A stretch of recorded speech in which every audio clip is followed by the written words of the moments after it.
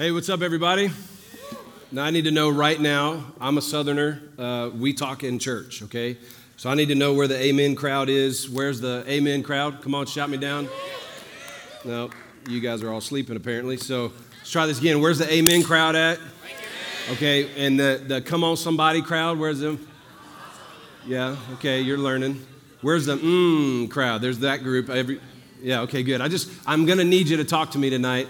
It's a new crowd for me, and I'm just so honored to be here. Welcome to your annual district council. My name is Mike Burnette, and I get the privilege of serving as pastor of Life Point Church, but even more importantly, I'm the husband of 20 years this summer to my wife, Stephanie, my college sweetheart, and we have 4 daughters.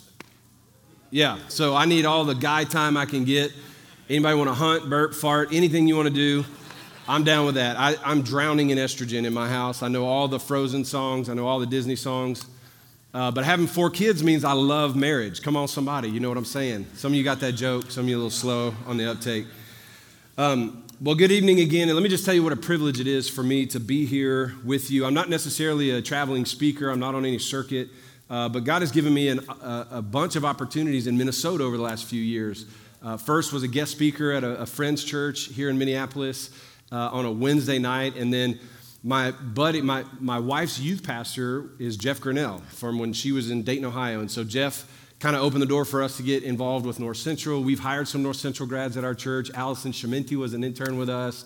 Evan Fortunato was our kids pastor for a few years.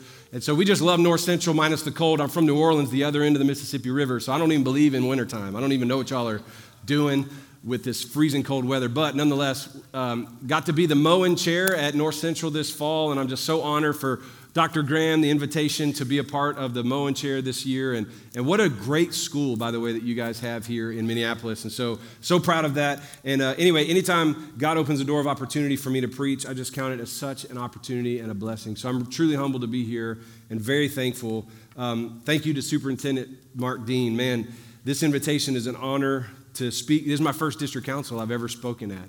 I'm in a district, and they don't want me talking. Like, I don't know why. They're like, shut that. Hey, I got 2 friends from Tennessee right here. They're part of our district as well, and they're with an organization called Save One, which is working, and it's an amazing organization to help families who have survived or on the back end of abortion, whether they've tried it and failed or considered it or had an abortion, and now they're working through the healing process for men and women, by the way.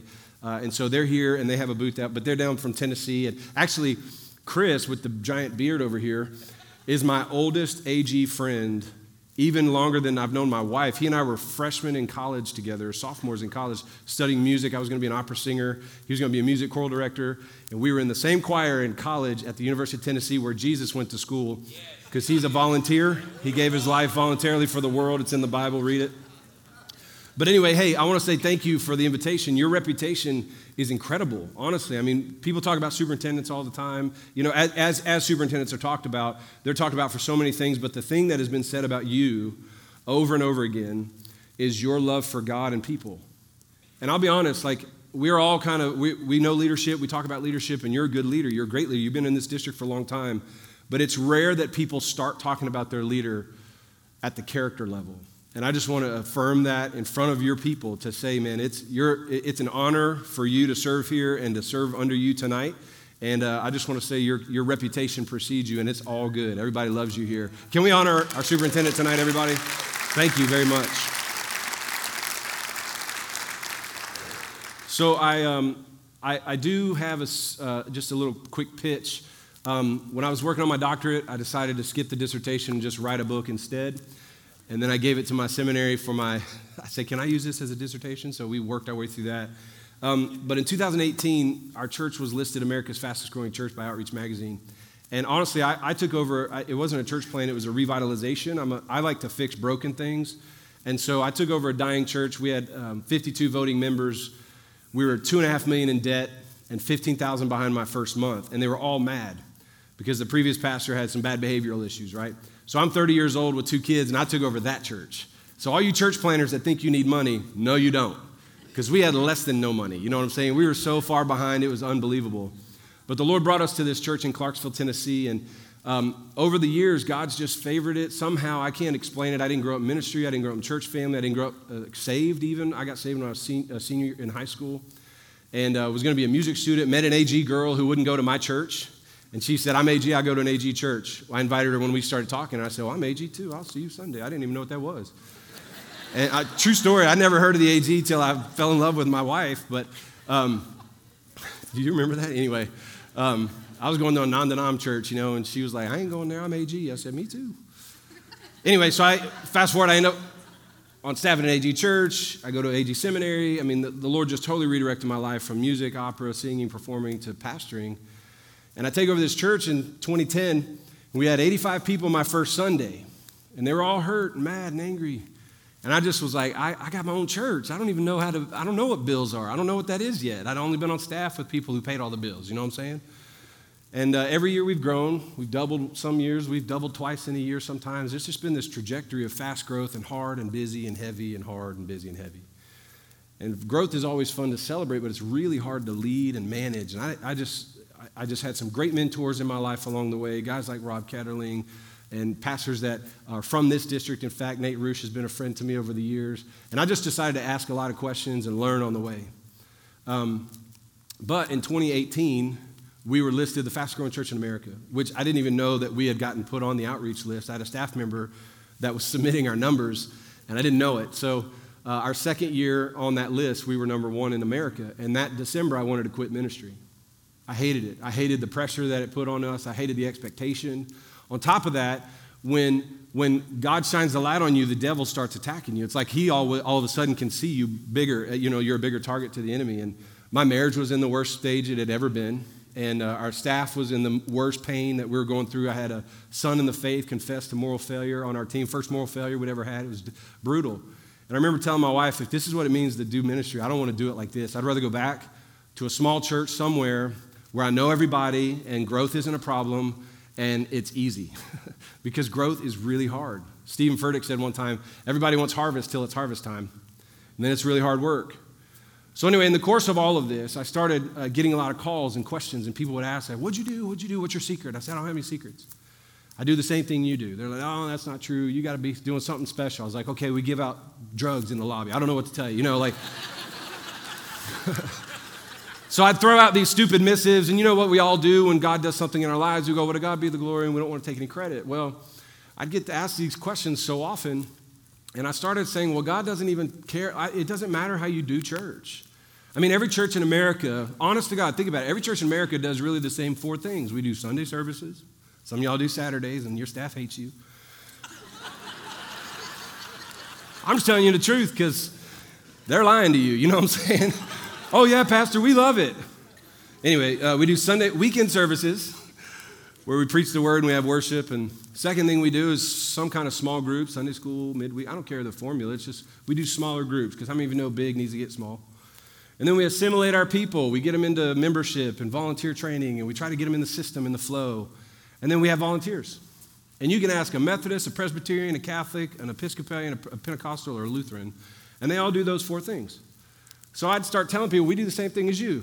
They go, well, something's different. And then I'd say this, yeah, it's just not terrible to come to my church. They go, what do you mean? I go, well, I'm not saying it's terrible to go to your church.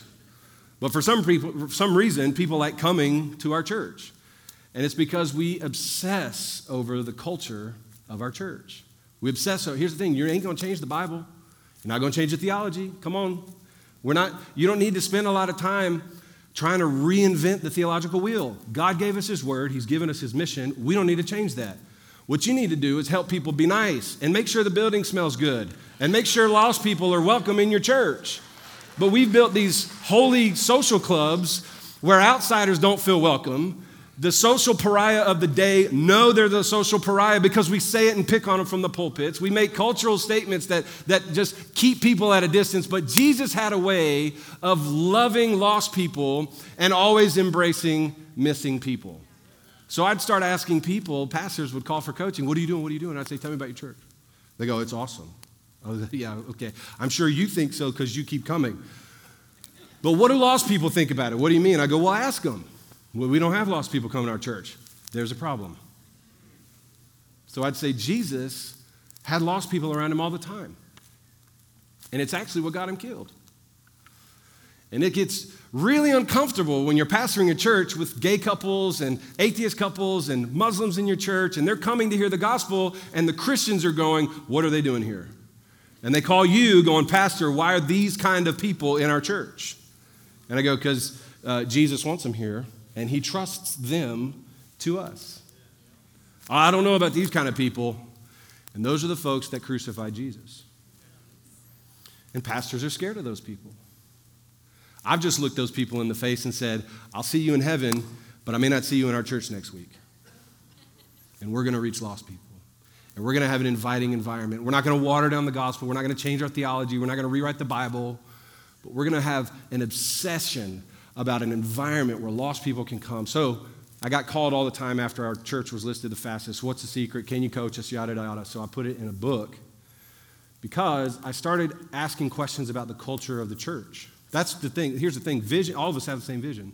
So weekend service, small groups, next steps, whatever, dream team, all that. It's the culture of your church that actually will allow people to come back or not. Well, what if Jesus set the culture? So I started studying the 37 parables of Jesus. And every parable Jesus taught starts with, the kingdom of heaven is like this. The kingdom is like, and then he'd tell a story. He'd make it up on the spot. I mean, he's brilliant, right? The kingdom is like a man who lost a sheep. He had 99 others, but he didn't go, well, I got 99 more. I forget that one. He got them safe and went after the one. It's like a woman who lost a coin. And she flipped her house upside down and like ripped up floorboards and found a coin and threw the biggest party ever. Has anyone ever been to a party that was celebrating finding a nickel? I mean, that's absurd. Jesus said, but my kingdom, we throw parties when lost nickels are found. And I started asking pastors, what does it feel like for Jesus to be the pastor of that church? And so I looked at the 37 parables of Jesus, and I learned some things. Number one, 100% of them reveal a cultural ethic in his kingdom. And 100%, if you study the 37 parables of Jesus, 100% of the words that you would use to describe the culture Jesus is revealing, listen to this, 100% of those words are positive. But so many of our churches have a negative culture. We're judgmental, we're unforgiving, we're critical, we're stingy.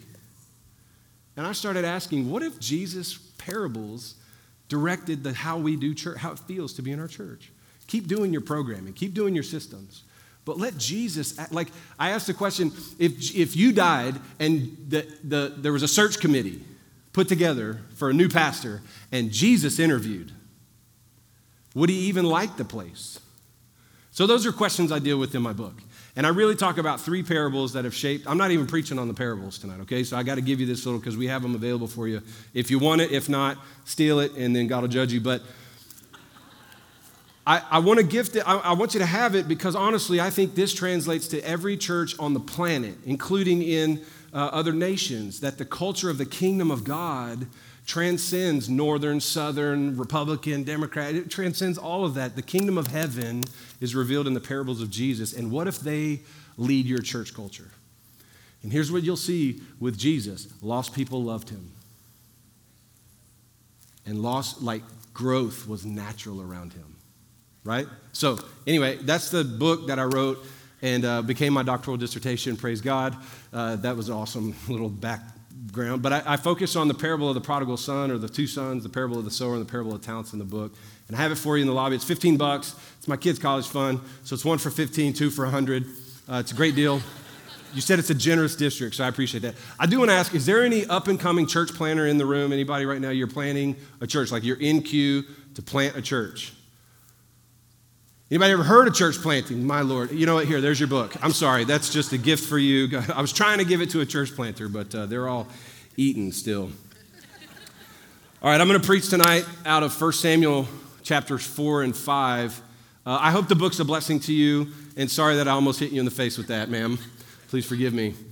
I really prayed through what to preach on tonight, and I feel like God gave me a really heavy word, and I know we're just getting to know each other. And this may be my last invitation up here ever, but I'm just going to blame God for this, okay? We're spirit-filled for a reason, amen? And so I have a word for you that's a little heavy, but but I think it's the heart of God for us. I feel like district councils are always a time for a great reset, right? Like it's a time of refreshing and training and relational connections, and it's a time when we should be able to just not worry about schedule, not worry about, like as pastors, we need to be poured into and refreshed. And so my hope is that tonight will be a bit of a dig, but it'll set us free from some things. So I've titled the message, When Idols Come Down. If I were to poll the room and ask you to raise your hand and say, how many of you struggle with idols? Nobody's going to raise their hand, right? Because we're liars. And the reality is, idolatry is part of the reality of the human condition. If idolatry wasn't a problem, it wouldn't have been the second commandment. I think God gave us 10 commandments to start because he knew that these 10 things would be a problem forever. Loving him first, setting up idols in your life, taking the name of God in vain, which is not saying the name of God in vain, by the way. The commandment is don't take his name vainly. Don't take the name of Christian and live like hell. Keep a Sabbath, everybody, because we're workaholics and we think in our own strength that we actually can do something. I think all of the commandments should be a reflection of the fact that we still have growth to get through and God's still doing some work in us. And idolatry is one of the commandments because every one of us struggles with idols, myself included. But I want to challenge us tonight with a message out of 1 Samuel. And I'm normally an expository preacher. I'm a verse-by-verse guy, so we unpack the text and we walk through it together. But tonight's going to feel a little bit more like a topical talk based off of an Old Testament text. But we're going to land together in an expository fashion at the end of the sermon. And I just want to ask you even now to let God prick your heart. Y'all remember those kind of moments with God when I remember as a young Christian, I used to just cry out to God and say, Lord, you can have whatever you want in my life. I remember as a freshman and sophomore in college at the University of Tennessee, just begging God to have every bit of me and just expose my life to him. I'd pray just bold, audacious, loud prayers. And you know, when you're 20 and you don't have anything to lose, you give God everything. When you're 42 with a family and a reputation, you're like, okay, God, you can have the stuff that I'm not really comfortable dealing with right now. But I just want to ask us, if you would tonight, would you let God just with abandon have everything of you tonight? Just let him expose some things in you tonight. Can we do that together, everybody? Can I just be your pastor for a moment? Father, in Jesus' name, would you right now, by the power and anointing of your Holy Spirit, begin to just separate, God, like your word says, the division of soul and spirit. God, would you begin to separate, God, us from our flesh and our egos, and separate, Lord God, separate us from the things that are holding us back from you and bring us back to a place of just deep, deep dependence and eagerness for you to speak to us. And I pray, God, that tonight would be a line in the sand evening, a watershed moment for us, that God, we would never, ever be the same after tonight. Because, Lord, I truly believe in my heart that you have a word for tonight for us, and that it will change us forever, and we must be open to it in Jesus' name. Help us, Lord God. Amen. Amen. In 1 Samuel chapter 4, it's a really interesting story. The Israelites are in fights a lot. They're scrappy. And in chapter 4, the Philistines are in battle with the Israelites. And there's this moment where it says the sound of the Israelites come up and the Philistines hear it. They bring the Ark of the Covenant into the camp, right? So I'm paraphrasing here, but they're encamped at Ebenezer and the Philistines are encamped at Aphek. And the Philistines drew a line against Israel. And the battle lines are spreading, and Israel was defeated before the Philistines, who had killed about 4,000 men. And when the people came to camp, the elders of Israel said, why has the Lord defeated us today before the Philistines? Let's bring the Ark of the Covenant of the Lord here from Shiloh, that it may come among us and save us from the power of our enemies. They had a right heart. They're saying, let's get God involved in this. Let's bring the presence of God to bear in our battle.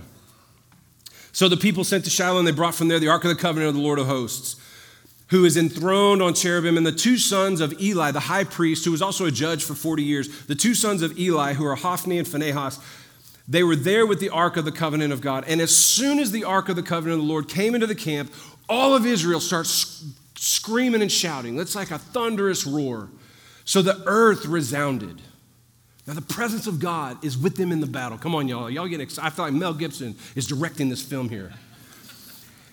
A mighty shout. And the earth resounded. And when the Philistines heard the noise of the shouting, the Philistines, the enemies, the pagans, these guys said, what does this great shouting in the camp of the Hebrews mean? And they learned the ark of the Lord had come to the camp, and the Philistines were afraid. And they said, a God has come into the camp.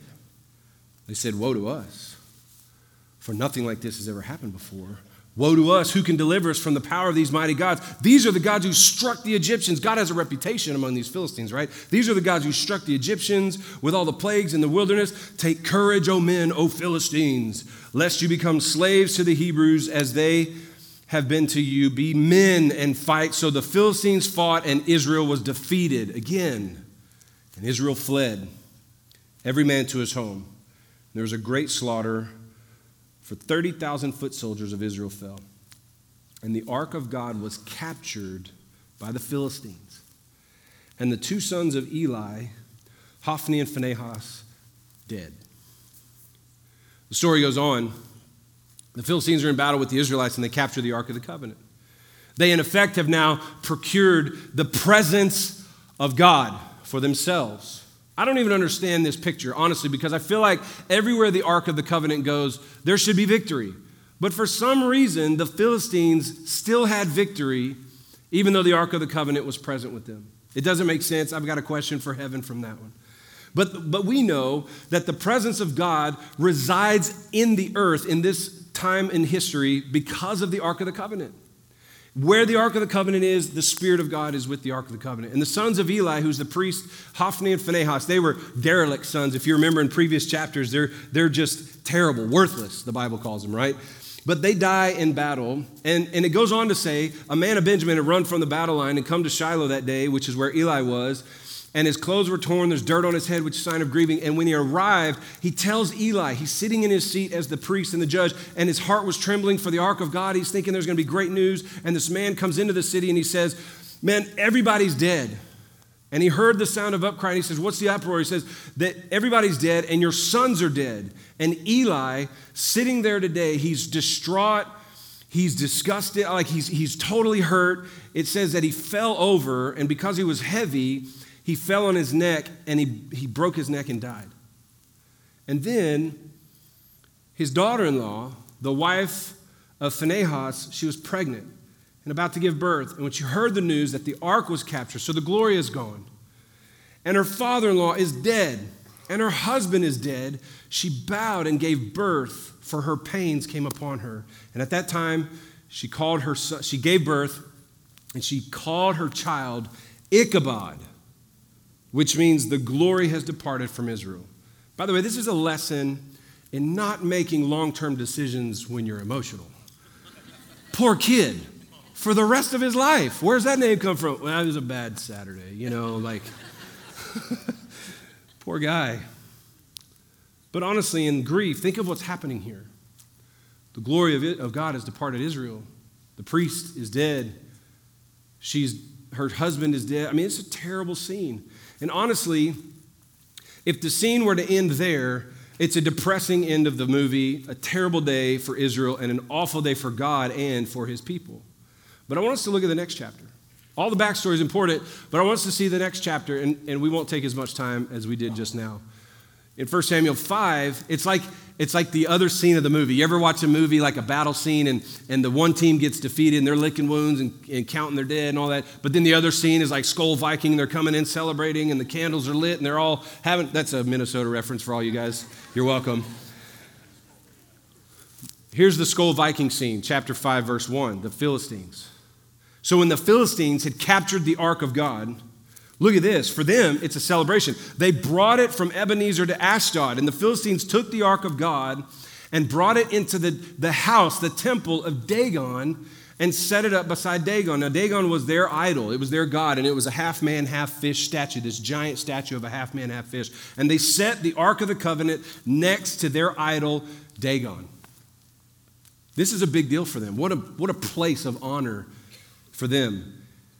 And when the people of Ashdod rose early the next day, the Philistines come, they looked, and Dagon had fallen face down on the ground before the ark of the Lord.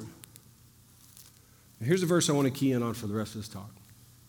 So they took Dagon and put him back in his place.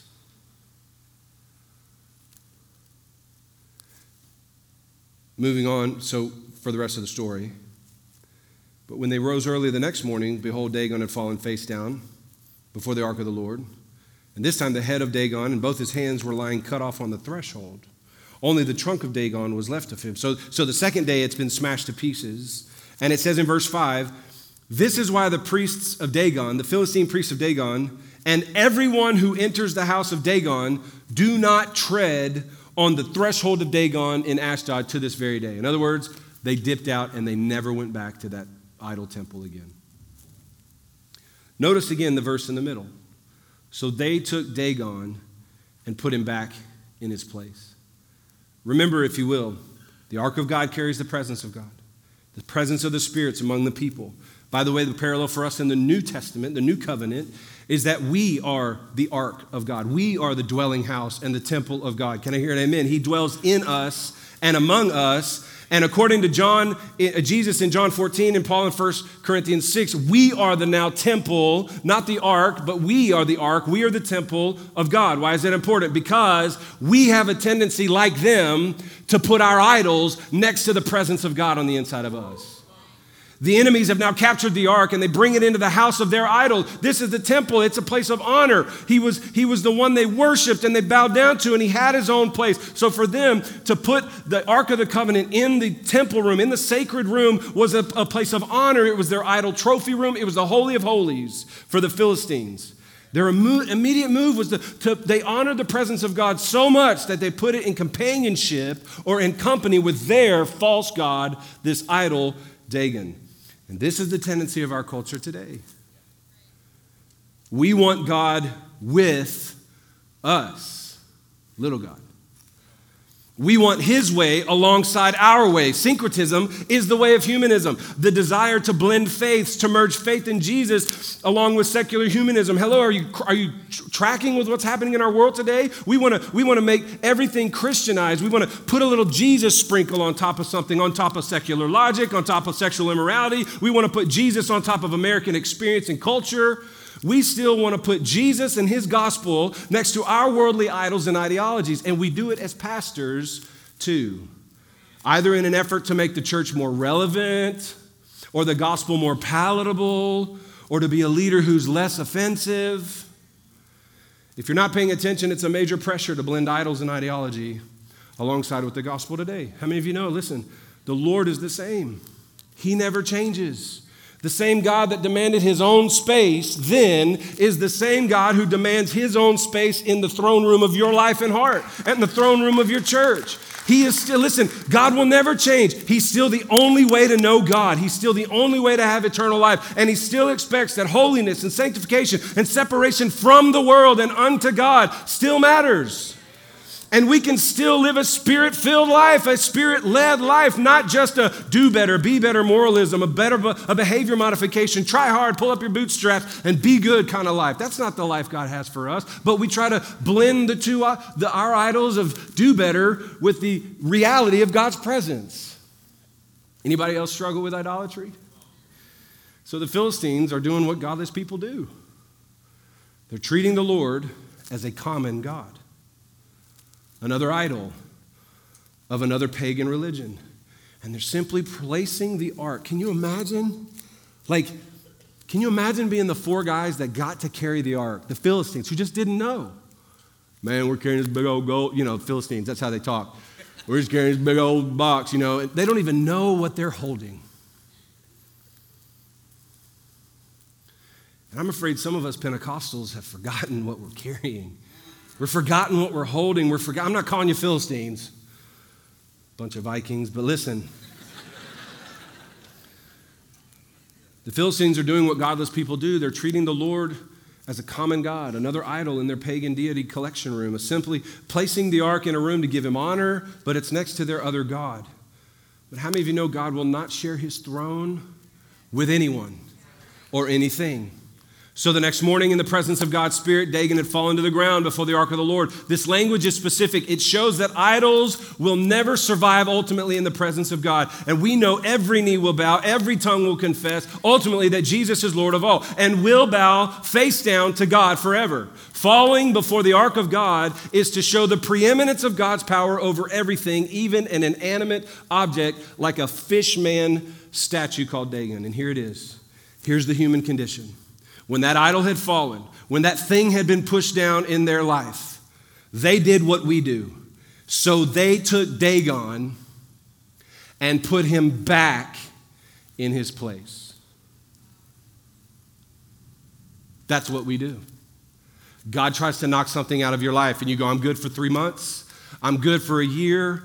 But as soon as we get the opportunity, we reach back down and we grab that idol and we put it back in its place. And we're all guilty of it. If it wasn't a recurring human problem, it wouldn't have been the second commandment.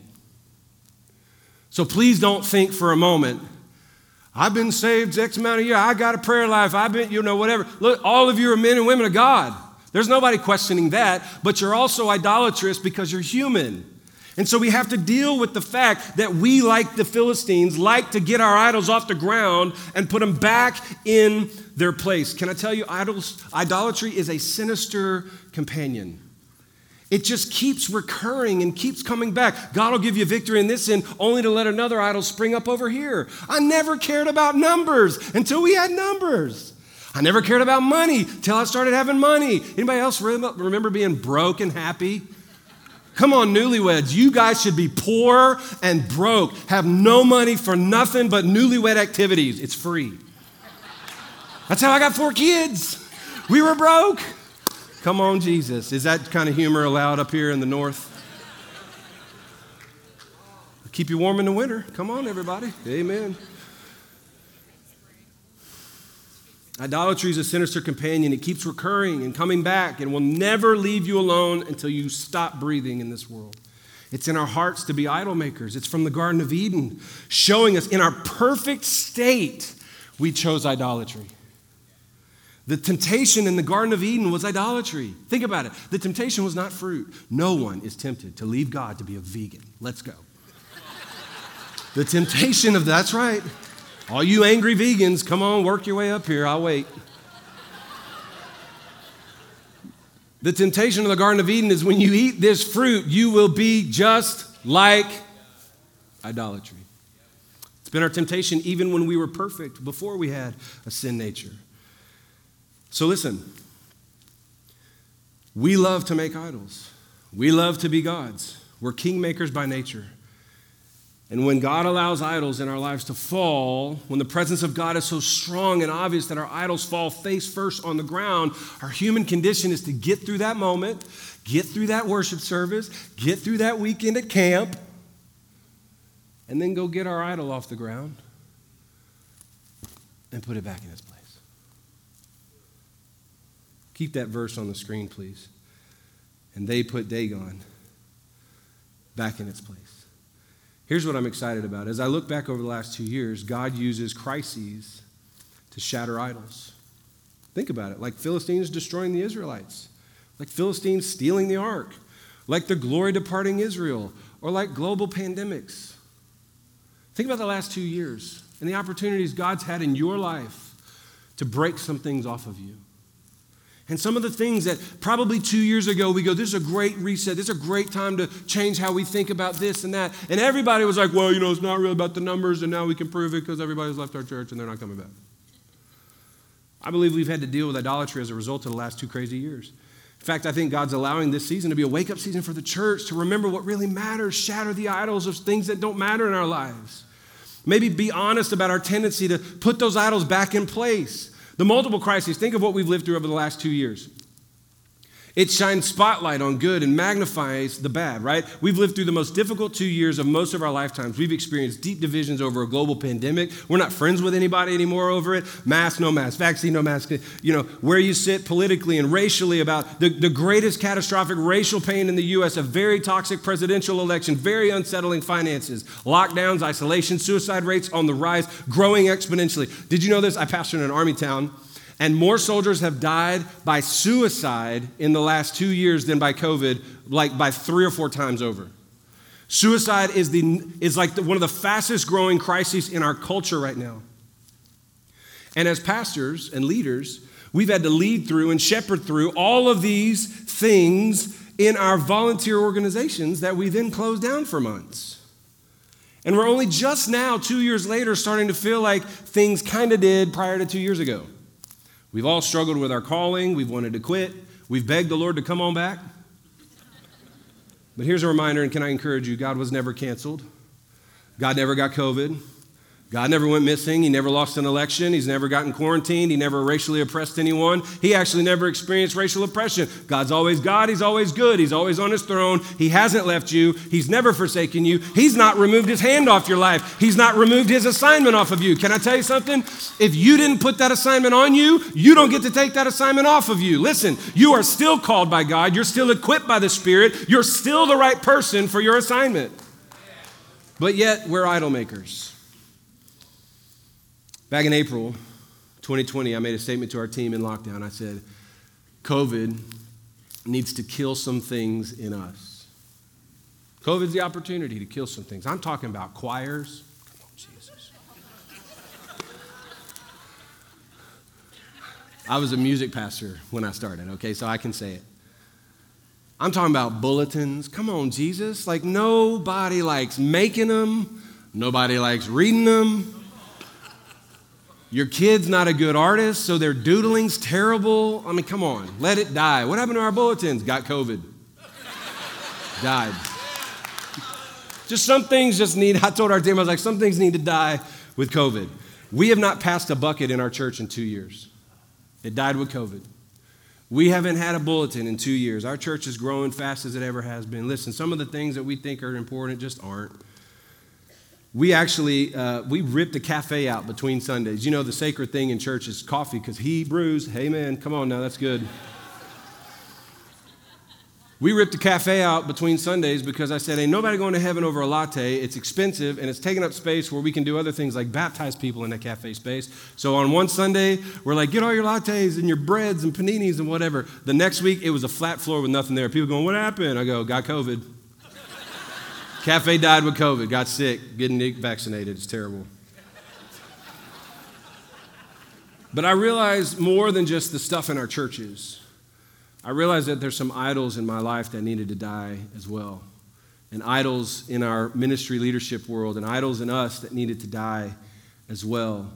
So what do we do with a talk on idolatry from 1 Samuel 4 and 5 when we're New Testament Spirit-filled people? Well, I want to first challenge, it's just 2 thoughts and then I'll be done. 2 more thoughts. Isn't that what every pastor does, right? Just a little bit longer. 2 thoughts. Number 1 is we need to be honest about idolatry. We just need to be honest about the idolatry in our lives. Here's what an idol is. Anything that shares space in your devotion that is reserved for God. Anything that takes up heart space for you. Anything that, it could be a hobby, it could be a person, an infatuation, it could be unforgiveness. It could be a sin that you're holding. You're only as healthy as your secrets, right? An idol is anything that God does not have the right to say, you can't have that. And we all have them. Some of them are benign, we think. Some of them, they're just cultural, or they're just where we're at in life, but they're idolatrous. Here's the test of idolatry. Ready? Could you lose it? Could God ask you tonight to lay it down and let it fall apart and it stay there, and you, like the Philistines, leave that there and never return? Could God ask you to lay down your retirement that you've been working so hard to build that's become an idol? Could God ask you to lay down that unforgiveness for another person in this room that you hate, and you're sitting on one side because she's on that side and you can't Could God ask you to lay down unforgiveness tonight? Could God ask you to lay down your secret addictions? Could God ask you to lay down your image, your identity? So I started working through my own idols. And I think they're common to ministers. I think they're common to the industry that we're a part of. And I want to chat, these are my idols, and I don't have all of them. I got a few of them, but I think there's some that all of us struggle with. These are in no particular order. Let me just give you a list of things that I want us to be honest about. First of all, it's one that I think I can speak candidly about. It's the idol of numbers. I love when people say, of course God loves numbers. He wrote a book called Numbers. He also wrote a book called Romans, but I don't see you going to Rome. But for me, and all of us know this as ministers, we find our value in the numbers. That's an idol. Because our value is in Christ. And let me just say, I'm the numbers guy. Like I was in that race. I won that race. I mean, I'm amongst friends here, so I'm saying it in a way that's a little sarcastic. We were the fastest growing church in America. That's a numbers thing. By the way, you know where you go from number 1? Down. So here's where I knew it was an idol. The next year, we went from number 1 to 77, fastest growing out of 300-something thousand. And I was like, how did that happen? That's not right. Let me see the report. And I started defending a number that I felt was a failure when we're still growing and one of the fastest growing in the country still. It wasn't enough, and I had to stay near the top of that list for some reason. And I remember meeting with our team going, how in the world did this happen? Who reported those numbers? What numbers did you turn in? I'm getting mad like a drill sergeant because it was an idol. Because what started as a blessing of God became something that I wanted to own, which is idolatry.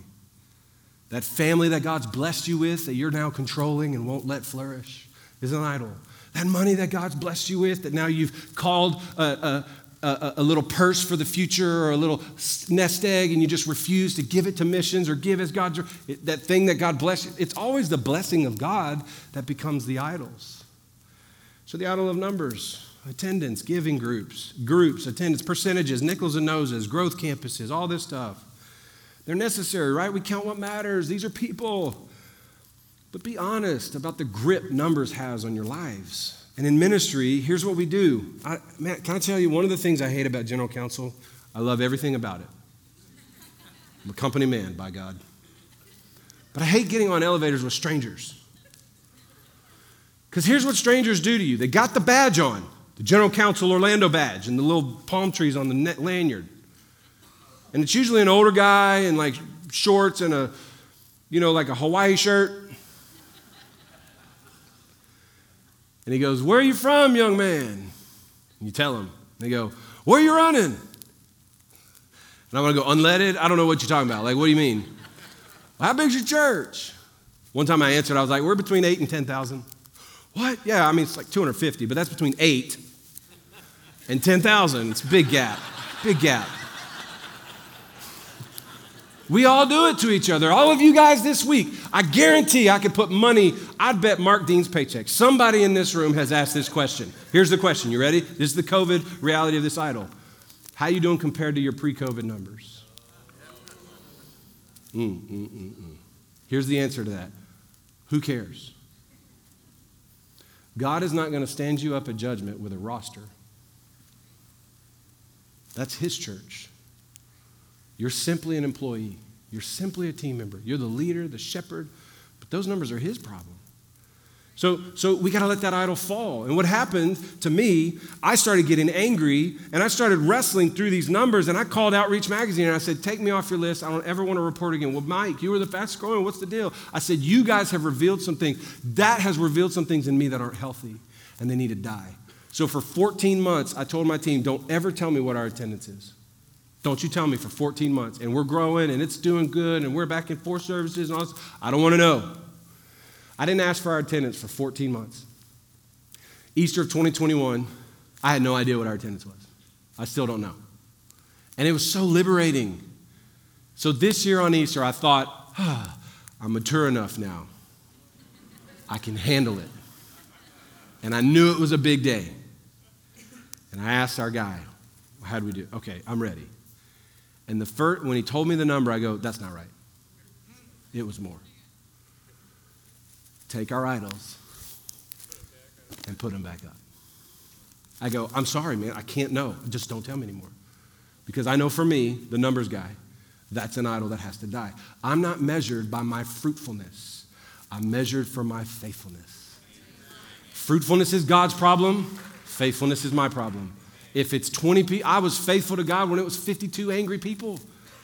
And if it's 58,000, I'm required to be faithful there, not fruitful there. Second idol we struggle with is people-pleasing. Man, in the last 2 years, we've all struggled. I don't want to say the wrong thing. I don't want to say the right thing. I don't want to say it too loud. Galatians 1:10 says if we seek to please people, we will never please God. Bullies and harassers are winning. Loudest voices are not smart voices. Listen, just because people are loud doesn't mean they're right. And church, listen, we cannot seek to please or acquiesce the crowd, the mob, or the people, especially those outside of the church. Quit worrying about liabilities. You just stand up flat-footed and preach the word of God and call people to Jesus. We seek to lead people and we strive to please Jesus. We do not seek to please people while then leading Jesus to them. No, we lead people and please Jesus. We got to let that idol die. And all of us have given into that. And we keep giving it, well, I don't want to upset them. I don't want to offend them. Offend them right into heaven. The third idol is the idol of, I got to get through this because I'm out of time. Every one of us do this on Sundays, don't we? I'm almost done. Let the band chill. The idol of comparison. Man, I'm 42, but I remember, especially in my 30s, like I've taken social media off my phone now. And during COVID, I unfollowed everybody on social media. All these guys with better equipment and better hair and all this whatever, I just couldn't handle it. The day of celebrity pastors must die and end forever in Jesus' name. I had to purge thousands off my social media. Here's what would happen. We'd have a great day, killer day. 25 people get baptized. 58 people give their lives to Jesus. And then I'd go to the bathroom, get on Instagram, and lose my soul because somebody else posted a better highlight reel. Listen to me, David. Never fight the devil in Saul's armor. You are only in competition with God's assignment on your life. You are only to be found faithful with your assignment, never anyone's else. You will not be judged by how you stack up to other people. Who cares what God is doing with them? Celebrate what God's doing with them. If it's bigger than yours, celebrate. If it's smaller than yours, encourage it. Covet the breath of God on your life, not the breath of God on their lives. Some of us will lead big. Some of us will lead medium. Some of us will lead unknown and unseen. Some of us will lead small. That's fine. God plants, or some plant, some water, but God brings increase. Who cares about the measure of increase of God on somebody else's life? Some are experience-driven. Some are theology-driven. Some write worship songs. Some preach great sermons. Some are just okay. And God is growing his church through all of us. Some seem to be everywhere at everything. My God, if I hear that person speak one more time. I heard him preach that sermon 3 times already. I've never preached this in front of any of you people. Never fight the devil in Saul's armor. You're anointed by God. And just be who God's anointed you to be. Let that idol fall and stay on the ground. Please don't wear the skinny jeans of another man. Good God.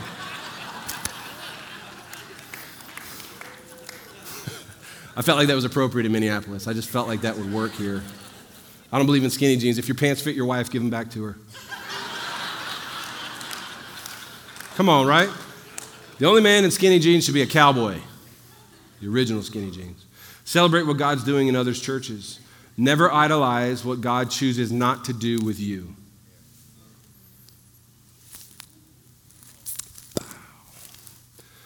Fourth idol is I'm going to really make some people mad. The over-evangelicalization of American politics. That is an idol that has to die. I appreciate your political passions, but don't forget your assignment is to this gospel. And Jesus ain't a Republican. He ain't a Democrat. He ain't a libertarian. I like what Pastor Choco says. He's not a lion or an elephant. Or excuse me, he's not a donkey or an elephant. He is a lion in the tribe of Judah. He's another kingdom. Every kingdom on earth has fallen. The British Empire, the Ottoman Empire, the Roman Empire. And if the kingdom of America should fall too, the church of Jesus will never die. The kingdom of God will never collapse. When you take a political side in your church, you immediately alienate yourself from many people that God has assigned you to reach. Jesus didn't die to save America. He died to save Americans. Now, I believe that part of what God has called us to do is to realize that we have gotten too chummy with some of our American version of things. Listen, don't forget, we're less than 5% of the world population. God cares so much about so many other countries. If you think God is holding back the angels and Jesus going, wait till the election of 2024 and then I'll send you, boy. Just wait. We're going to wait and see what happens. Hold. I mean, come on. Stop it, guys. Please, the only hope for any nation is that the church be as passionate for Jesus as possible, full of the Spirit. But yet every election cycle, we pick that idol up. We drape it in our flag. And we put it back in its place. And if you're mad at me about that, it's your idol. My greatest idol is prayerlessness and comfort. I'm a doer. I'm a thinker. Prayerlessness is my struggle and comfort. I love the comfort of the blessings of God on my life. And I think we've all known how to dial it in and pull it off. Don't be so comfortable and good at your ministry that you're not anointed to do it anymore. Anointing comes only from time with the Lord. But we've got so good at doing church, at dialing in our systems and processes, we become professional Christians. No matter how big or small you are, we all know the annual calendar, we know the rhythms, but you got to remember the anointing is what breaks the yoke of bondage. An anointed ministry, an anointed leadership means Jesus is still in charge of you, and he's the one empowering you by his Holy Spirit, and he's still the one that can lead, flex, and drive you. We have nothing without the anointing of God. I want to encourage you, if you've lost the wind of God in your life, get back in your prayer closet before you go to one more leadership event, before you do anything else. Get back into the place where you're desperate for the anointing of God Almighty. Talent without anointing will exhaust you. Talent without anointing is an idol of self. You're leaning into your own muscles and strength, but it's not by might or by power, but by the Spirit of God. We've professionalized ministry to the point that we don't even have to pray about it anymore. And we all know how to pull off another Sunday, pull off another message. We're smart enough with the Bible to flow without an overflow. And we keep picking that idol back up. Because we don't run our calendars right, we don't run our lives right, and we don't spend enough time with God. Are we Spirit-filled or what? I'm just going to throw out a bunch at you here, and we're going to close in just a minute. Idol of self-image and identity, idol of greed, idol of fear, to take a risk and do something crazy, idol of busyness. Oh, how you doing, brother? Man, I'm so busy I can't even keep my head on straight. I'm running around like a chicken with his head cut off. Well, you're irresponsible. That's what you are. Ain't nothing godly about you being so busy that God can't even get a word into you. Idol of resistance to change. Well, we've never done it that way. Yeah, Jesus never died on a cross before either, and then he did it. Idol of our past. Well, it's always been this way, praise God. Back in the glory days. Glory days are always ahead. That's why rearview mirrors are this big and windshields are this big. Because the glory for the kingdom of God is always ahead of us, never behind us. Get over what you did before. Get on. I got an old country friend, he said, get on what you're getting on. If you've made mistakes, get over it. If you had a great Easter play back in the day with camels and Jesus coming out the ceiling, great. Them days are over. Move on, get an LED wall and play a movie. The idol of unconfessed sin, vices, habits, addictions. Are y'all getting anything out of this? Idol of unforgiveness, idol of secrecy and isolation. I don't trust anybody. I'm going to tell you something. This is somewhere the AG's got to get this right. We don't create environments for pastors to screw up because we're afraid to say it. We've attached our job security to our morality so much that we don't give away anything to anybody. We don't trust anybody. You're going to turn me in. If you need a safe place to struggle, you can call me. If it ain't criminal, I'm not going to turn you in. And if you burn the White House down, I'm going to tell somebody. Listen, figure out your idols. You know what they are. What has a place in your heart that you won't give God? And what do we do with it? I got to finish. We need to do what the Philistines did. First time, they put it back. That's what all of us keep doing. The second time, they let it fall, and they let it stay down. I am no way here to cast judgment on you. I just know the subtle way the devil tries to deceive you and how sinister idolatry can be in our lives. If the keys want to come and play, we have to be honest. We have to do something about this. I want to ask you, what are the idols in your life? I just want to ask you to think about this. What have you allowed to take a place of prominence in your heart? Every minister deals with this. Every leader deals with this. Every husband and wife, everybody deals with this. What are the things that you've allowed to take prominence in your life that perhaps God is allowing right now to come to light, and you know it? He's actually been dealing with you, and you've been pushing it off and ignoring him. Maybe it's one of the areas I mentioned. Maybe it's something God's been dealing with you privately for a while, and right now, because we're Spirit-filled, the Holy Spirit has his finger on your heart. And he says, I've been talking about this. I sent that handsome man from Tennessee to tell you about this. Is that not how God talks? I don't know. Whatever. That's weird. That was probably inappropriate. That's my own idol. I sent him to tell you to smash that thing out of your life. God's poking at your heart right now. And this is the night that idol falls down and stays on the ground. Remember what the Philistines said in 1 Samuel 5? I mean, they're our model here. This is crazy. The Philistines got this right. Look at verse 5. The priests of Dagon had fallen the second time, and all who enter the house of Dagon do not tread on the threshold of Dagon and Ashdod to this very day. They go, it's down and we're leaving. They may have been pagans and murderous enemies of God's people. But when God showed up and insisted that no idol can stay around him, they realized what was happening, and they insisted on separating their lives from that idol forever. Why do the Philistines get this right, but we don't? If that was the response of these guys, to leave that idol on the ground, shut the door, and never return, how much greater should we be at deliverance and walking away from some things and leaving those things behind forever?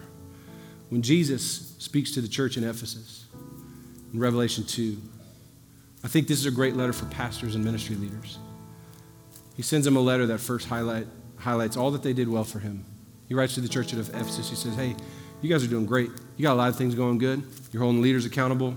You're hardworking. You're patient. You're fruitful. And he even says, you're doing all these things in my name. And that's what I believe is so true about you guys in Minnesota. I read your report this week in the email. I think it's great. You're crushing it. You're supporting ministries and missionaries. You're launching churches. You're packing churches. Your finances are healthy. You're doing all these great things as a network, as a district. And in your churches, you're crushing it for the kingdom. And then he goes, here's the only problem I have with you. You're doing all these great things. You're doing them in my name. You have abandoned your love for me. Like, you're doing great. You're just not loving me. Like, you're doing good for the house of God. You're just not spending time with the God of the house. You're doing a great job working for me. You're just not doing a great job working with me. And that's the problem of idolatry. We get into a place where we keep doing all the right things and accomplishing all the right things, and we're even doing these things in Jesus' name, and we're seeing fruit because God will show up in spite of you. He went on to say, you're doing all these great things, but you've abandoned. That's a drift. You've walked away. You've just drifted away or let other things in the way of your first love. We've allowed other things to take space in our heart. We love the work of God more than the God of our work. I said earlier, idolatry is a sinister companion. It's subtle. It's like weeds in a garden. I just had my front of my house remulched. And you know, when you get new mulch, you think, stay. Just like that. And within 3 days, I've got a weed this tall right up next to the house. I went and plucked it out and I look, and there's no other. Literally the next day, there was like 5 of them. I'm cursing the devil. I'm just never going to win that fight. And that's how it is with idols. You get rid of one in your life and God reveals another. Or you give it enough time and we go reward ourselves with that idol again. Because, hey, I can handle it this time. But I want to tell you what Jesus said is the response when you've abandoned your first love and you've allowed idols in. Revelation 2, verse 5, he says, so remember from where you've fallen. In other words, he goes, remember where it started. Go back to the beginning. I want everybody to do me a favor. Just close your eyes. I want you to remember when you met Jesus. I was 17 years old on Halloween, the Lord's Day. I call it the Lord's Day. In the South, they call it the Devil's Day. I said, no, I got saved on Halloween. And I went to a church event called Judgment House where they scare hell right out of you. But I'll never forget the invitation to be a son of God and to be a part of the church body. And I'll never forget that moment when I met Jesus Christ and yielded my life to him. Jesus starts by saying, remember from where you've fallen. Go back. Remember the beginning. Remember the God who saved you. Remember your salvation. David says in Psalm 51, return to me the joy of my salvation. You know, one of the fastest ways to get idols out of your life is put Jesus back front and center. And the best, most pure time that you had with Jesus was the starting line. He says, remember from where you've fallen. Then he gives a really simple word. Number 2, repent. Repent from your idolatry. Let God knock it over and smash it to bits and never return. Repentance is not a daily recurring thing that we do. Repentance is one time, I'm turning 180 degrees away. He says, remember where it started. Repent. And then he says, do those things you did at first. Return to basics. I remember as a new Christian, they said, read your Bible every day, spend time in prayer, go to church. Those were the basics. And the longer I've served God, the harder it has been to maintain a life in the basics. Because now I'm educated and I got a job and I got family, I got all these other requirements. But man, I'm telling you, those things have crept up and taken the place and have caused me to drift away from my love for God. Where he's not, I don't not love God. I'm just not always sure that he's number one. I've allowed other things to take priority. That is idolatry. So remember the God who saved you and start there. Repent, like decide tonight, I'm going away from this. And return to the basics. Fall in love with Jesus again. Spend time in his presence. Devour his word. Covet the Spirit of God. Worship him passionately. Seek him desperately like a deer pants for water. Let go of your professional inhibitions. Confess your sins humbly. I ask you tonight as you're praying, and we begin to respond to the Lord. Will we give in to the temptation, like the Philistines, to put the idol back on its pedestal? Or will we be the Philistines on the second day who let the idols fall and stay smashed to bits and swore to never go back? Can we stand around this room as the band begins to play with us, and we're going to respond to God.